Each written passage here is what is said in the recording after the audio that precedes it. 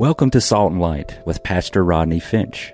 Salt and Light is a radio outreach ministry of Calvary Chapel, Cary. Jesus, speak to me. Open your word and reveal your heart to me. Salt and Light is a series of verse-by-verse studies through the Bible, focusing on its practical application to our everyday lives. Salt and Light is recorded live at Calvary Chapel, Cary in Apex, North Carolina. Stay tuned. At the end of the program, we will give you information on how to contact us, so be sure to have a pen and paper ready. Today, Pastor Rodney will be teaching from the book of Exodus, chapter 25. So grab your Bibles and follow along. Now with today's teaching, here's Pastor Rodney. Communion, are you listening? Is fellowship. And it speaks of unity and it speaks of oneness. You are literally becoming united with one another as you shared a meal. Jesus, look at the Gospels. Jesus loved to eat. That's why we want to be like Jesus. Somebody say amen. You know that's right. And Jesus didn't have any shame either. Jesus would invite himself over for something to eat. Now, I love that about him. You know, if I've eaten with you, I probably invited myself over. I'm coming over, what we eating. And Jesus would do that. Jesus loved to eat. Jesus loved the fellowship. Jesus loved to get around the table with folks. And Jesus invites us to his table of communion and fellowship. And that's why when we have communion here, it's more than just remembering his death and his resurrection and his blood being shed. It's more than that. It's fellowship. You are becoming one with him when you take communion. Fellowship at the table. You know, one of my favorite stories, and if you're not familiar with this story, you ought to get familiar with it. One of my favorite stories about communion and fellowship is found in 2 Samuel chapter 9. Don't turn there. Write that down. Look it up in your own time. Listen to me. 2 Samuel chapter 9. It's the story of a guy named Mephibosheth. I don't know anyone who names their son Mephibosheth, do you? I've never heard this name before. And Mephibosheth, you know the story, he was the son of Jonathan, and he was the grandson of Saul. And it was Saul, don't you remember, who kept trying to kill David. So Jonathan and David were best friends. And David promised Jonathan that he would show kindness to his family. So one day, David found out that Jonathan had family members living in a place called Lodabar. Lodabar means no pasture. No pasture. So David called for Mephibosheth to invite him to the king's table to eat. And Mephibosheth comes in not knowing that David's inviting him to the table. And Mephibosheth is thinking, hey, you know what? My granddad was mean to David. When Mephibosheth gets the call that King David wants to see him, Mephibosheth starts knees knocking, palms sweating. He's afraid because he's thinking that, hey, you know what? I better get my last will and testament together because this is over for me. And so Mephibosheth, he comes in. He's bowing down to David. He's broken. He's lame. And he's deserving of death. And David calls his name. 2 Samuel 9, read it tonight. David calls his name Mephibosheth. Now, I don't get the tone. Remember I told you, when you read the Bible, it's very important that you get the tone. Tone is everything when you read the Bible. You understand that? Say amen. Amen. If you're breathing, say amen. Amen.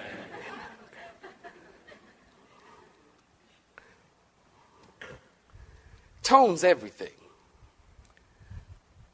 Adam, where are you? Adam, where are you? Tone's everything. Mephibosheth. Or Mephibosheth. You see, tone is everything. I don't believe, as you read the story, I don't believe there was a harsh tone there. I think it was soft and gentle.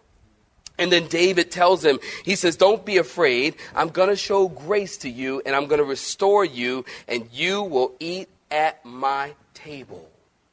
Now listen, you cannot miss this as you read this story. You can't miss it. Mephibosheth is a picture of every single Christian. Mephibosheth is a picture of every single one of us. You see, we were living before becoming a Christian, and you'll say amen to this, we were living in a place called Lodabar. No pasture. Don't you know? There's nothing out there in the world. You know, maybe that's a word for somebody tonight. Maybe you've been thinking about, well, I might as well just go back out in the world and have some fun. The Christian thing's not working. Not meeting a man. I didn't think I was going to get too many amens there. Not meeting a wife. Nothing's happening in this Christian thing. I think I'll go back out in the world. Listen, there's nothing in Lodabar. Nothing. Nothing in Lodabar, the place of no pasture. Every single one of us was living in that place. Every single one of us was hungry and thirsty and broken and lame and can't walk and deserving of death. Amen. Good morning, 10 people say amen. I know I was. Deserving of death. And then one day, listen, one day, here comes the good news. We came into the presence of the greater than King David, and his name is Jesus. And he saved us. And he called our name. Just like David called Mephibosheth. And he called it in a gentle tone. Jesus called your name, and he wasn't angry with you when you got saved. Did you know God is not angry with you? People paint that picture. God's angry. He's going to get you. You know, the people like, get you. You know, if I don't come to God, he's going to get you. If you do something wrong, it's like, You know, people have that harsh mentality of, this is not God. God is not angry with you. God loves you. God loves you. And when you love somebody, you're not like, Ugh. Well, maybe sometime, but no, it's just a joke. But I mean, you know, you're not, you know, you love them and you're gentle toward them. And Jesus was gentle toward us when he called our name. Rodney, David. He said, Johnny, I have to think about it. No, I'm just kidding. I'm just kidding. And Jesus comes and he says to us to come to the table and eat. And come to the table and be healed. And come to the table and be restored. So did you get that now? The table, notice it back in our text here. We just read it. The table had 12 loaves of bread on it. And that's the only thing, you want to get this, that is on the table. Now, the Bible does tell us in verse 29 that they were to make dishes and pans and pitchers. Go ahead and look at it. Dishes and pans and pitchers and bowls for the pouring. But the only thing that's on the table, according to our text, is the 12 loaves of bread, not the pitchers and the pans, although they are made of gold. Obviously, they were somewhere lower. Obviously, they probably were maybe even on the floor. Who knows? But the 12 loaves were on the table. The table of showbread, if you're taking notes, you can write this down. The table of showbread literally means the table of the presence of bread, or the table of the bread of presence. Either way in the Hebrew language, actually. The table of the bread of the presence. Very interesting. So the bread was to be replaced, as you look at Leviticus 24 and you look at our text here in Exodus 25, this bread was to be replaced every 7 days. Now get this, in the Talmud, which is a collection of rabbinic writings consisting of the Mishnah, it is recorded or believed that when the priest came to replace the bread with new loaves every 7 days, that they found the bread from the previous week still hot and fresh out of the oven. Isn't that fascinating? This is in the Mishnah, which they attribute to the fact of the divine presence of God that rested in the holy place. If it's not true, it sure is good. Isn't that right? It is. But it's interesting enough, get this, to this day, Jewish people really don't understand the significance of the showbread. And I believe the reason they don't is because they're still looking for the Messiah to come, and they don't understand who Jesus is. They don't understand what he came to do and what he's done for them. And by the way, the bread that was on the table was perforated and pierced. Very interesting.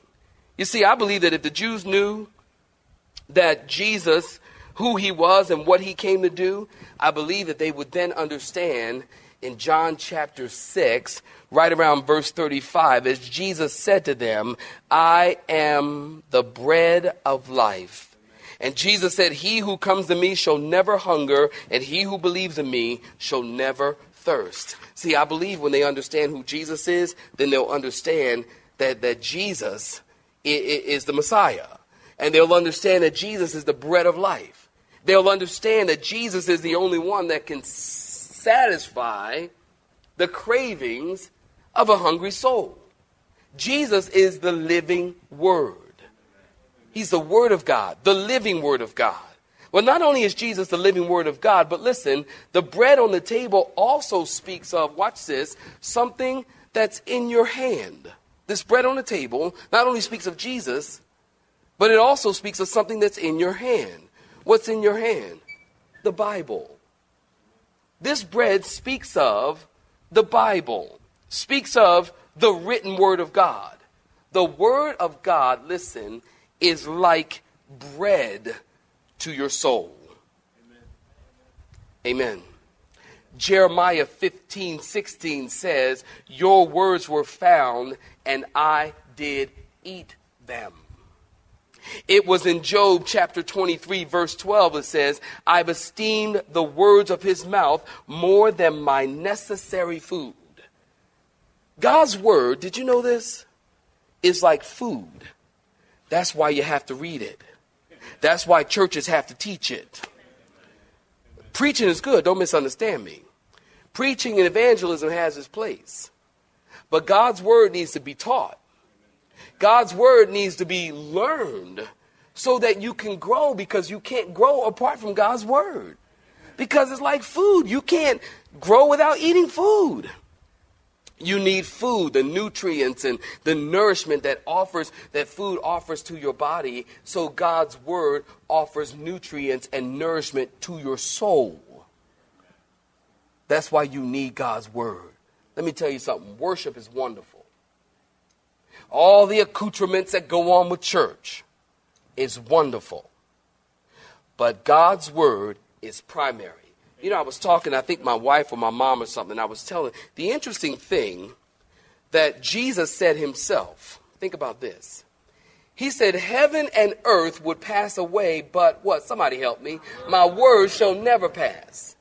Do you know everything that goes on in the church today will pass? We are filled with the Spirit of God now as believers. But when we get to heaven, we won't be Spirit-filled. Y'all never even thought of that, did you? You won't be Spirit-filled when you get to heaven, because you'll be in the presence of God and you will know even as you are known. The Spirit is sent and given to keep you here on earth, that you might learn and love and grow and worship and all the things that you need to happen in this thing called the Christian life.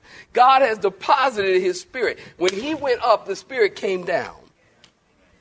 And now the Comforter, the Holy Spirit, lives within you. But when he takes you up, you won't be Spirit-filled in heaven. Nobody will be speaking in tongues in heaven. Somebody say amen. You won't be speaking in tongues in heaven. Every nation, tribe, and tongue will be in heaven. But you don't need the gift of interpretation in heaven, because we'll be in his presence. The only underscore, bold, capital letters, the only thing that endures forever is what? God's word endures forever. And that's why we need it. That's why we need to study it. That's why we need to know it. That's why you need to read the book of Revelation and find out what heaven looks like. So when you get there, you won't be ignorant. Some folk will get there, what in the world is that thing? Well, that would be the tree of life for the healing of the nations. Did you read your Bible? Well, no, I don't know what happened. You got to read the Word. Amen. God's Word is like food. The living Word of God endures forever. Now, you want to also notice, as I pointed out earlier, on this table is the showbread. And the only thing on the table is a showbread. And you want to notice, although the utensils, watch this, are created by God, instructed that they create them, that they make them, that they overlay them with gold, that they make them. All this is instructed by God. They are not on the table next to the bread. They are not. It made me think of something. I think of books, tapes, commentaries, all of these things. Listen, saints, I hope this helps you. All of these things are good. They are a blessing. They are helpful. But they are not a substitute for God's Word. And I don't know about you, but in the church today, have y'all noticed there's so many Christian books? And everybody's reading something. Some kind of book. Oh, Pastor Rodney, have you read this? People give me copies of books. Now, if you give me a copy of a book, please, thank you. That's nice. I can honestly tell you that most of the books that people give me, I have the opportunity to peruse those books. There's your word for the day, peruse those books. But I don't have a lot of time to read a lot of books. Because I got 66 right here. I got to still get these. I haven't even gotten all of it yet. I'm trying to get these. And oftentimes I think Christians fall into this trap. They're reading a lot of books. They know a lot about this author and what this person said and what that person said. And oh, by the way, they got scripture references in them, Rodney. I mean, they're references to scriptures. I mean, they do. They're Christian books. And they're reading all these Christian books, but they're not reading the Bible. Now, that happens a lot. Please, don't do that to yourself. That is a recipe for disaster. You are on a fast-track collision course to crash as a Christian because those books can't sustain you. God's Word can sustain you. I don't know about you, but I'm helping myself right now. I don't know. Maybe y'all ain't getting it. But man, those books cannot sustain you. They are not a substitute for God's Word. Books and commentaries and all of these things, tapes and CDs. Look, I encourage you, please get my CDs. Please get my CDs. Please get my CDs. Did I ask you to get my CDs? That's great. But don't listen to my CDs or my teaching series or anything, other media or material, and you're not spending time in God's Word. It's so important. Just like these utensils were not equal to the showbread. They were an addition to, but they weren't equal to, because the showbread, which represents the living Word of God, which represents Jesus himself, was on the table. Those utensils, the pots, the pans, the dishes, the tongs that they used to pick up the bread, because they couldn't just pick up the bread. They had to use instruments to get the bread and to take the bread off the table and replace it with other bread. And the priests, by the way, they were the ones who could eat the bread once the bread was taken off the table, which was kind of nice because even 7 days later, the bread was still hot. So they got nice hot bread, butter. Making myself hungry here. But the priests were the only ones who could eat the bread. Isn't that interesting? The world couldn't eat the bread. No other person could eat the bread. Just the priest could eat the bread. The Bible says we are kings and priests. Only Christians can really eat the bread of the Word of God. There's only so far you can go as you're talking to non-believers, and that's just to the point of evangelism. You need to get this. Jesus died for you. Jesus loves you. Jesus ascended. Jesus is coming back. And if you want to be saved, there ain't no other way to get to heaven except through him. That's about as far as you can go with a non-believer. You can't give them the Word of God, the deep things of the Word of God, because they can't really understand it. The natural man understands not the things of the Spirit. You understand? And I think what we see in our churches today is a lot of, a lot of the proclamation of and the teaching of God's word is if everybody in the audience is saved and everybody can get it. Only God's people can really partake of God's word, of the bread of the word of God. Do you understand? It's huge. We learn all these little things. And, I was talking to a brother on email. We're talking about Jesus in the tabernacle. And he sent me back an email. He said, all of these little pearls that we've been getting, he mentioned. And I thought that's the best way to say it. Because as you study Jesus in the tabernacle, that's what you get. I hope you're getting it. You get this string of pearls. Things that we've seen and jewels and coming to life. And things that we're learning. Things that we can glean. Things that we can reflect on. Just like pearls. So the table. Attached to the table, notice we've just talked about it, just read it, were poles like the ark. Remember?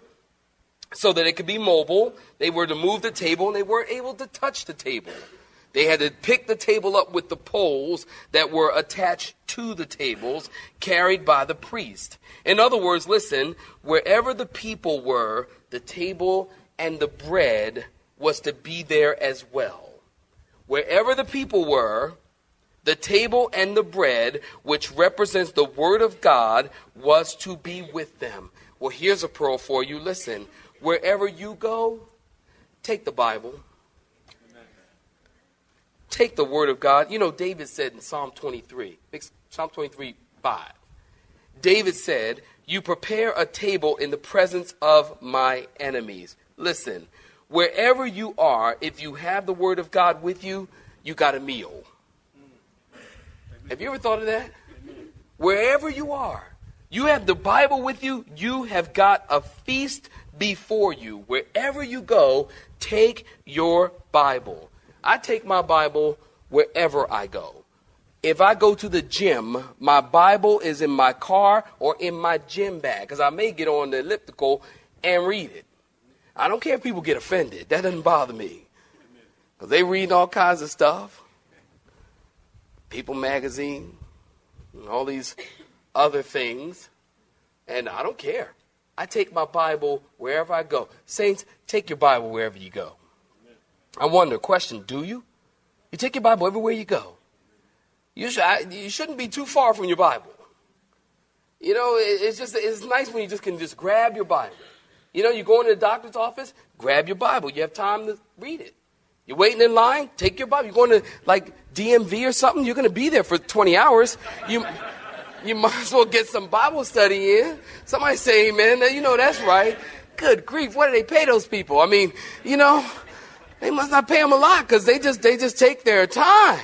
I seen one woman, the line was way over there. She went on a break. I said, no, you didn't. Oh, my break, that's my break time. I get with y'all. I'm like, okay.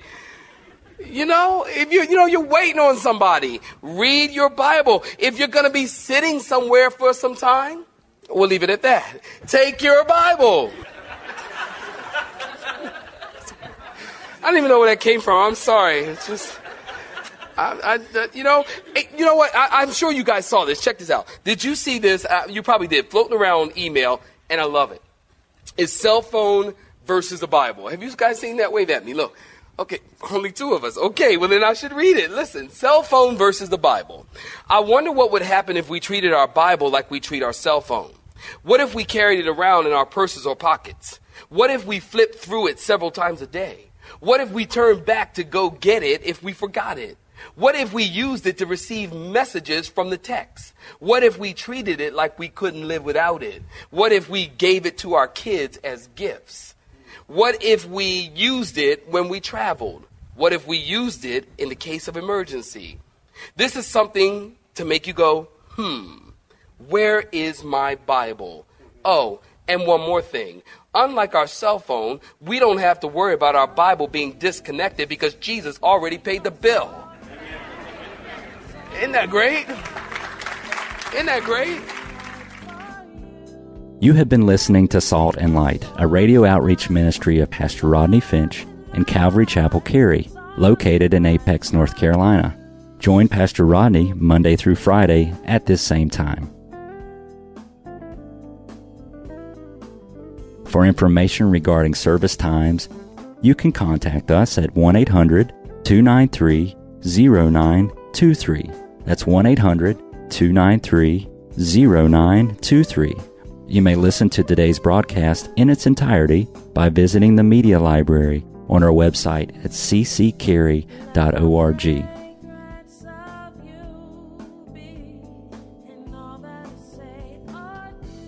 We would like to thank you for tuning in to Salt and Light and pray that you have been blessed. Until next time, may you be salt and light.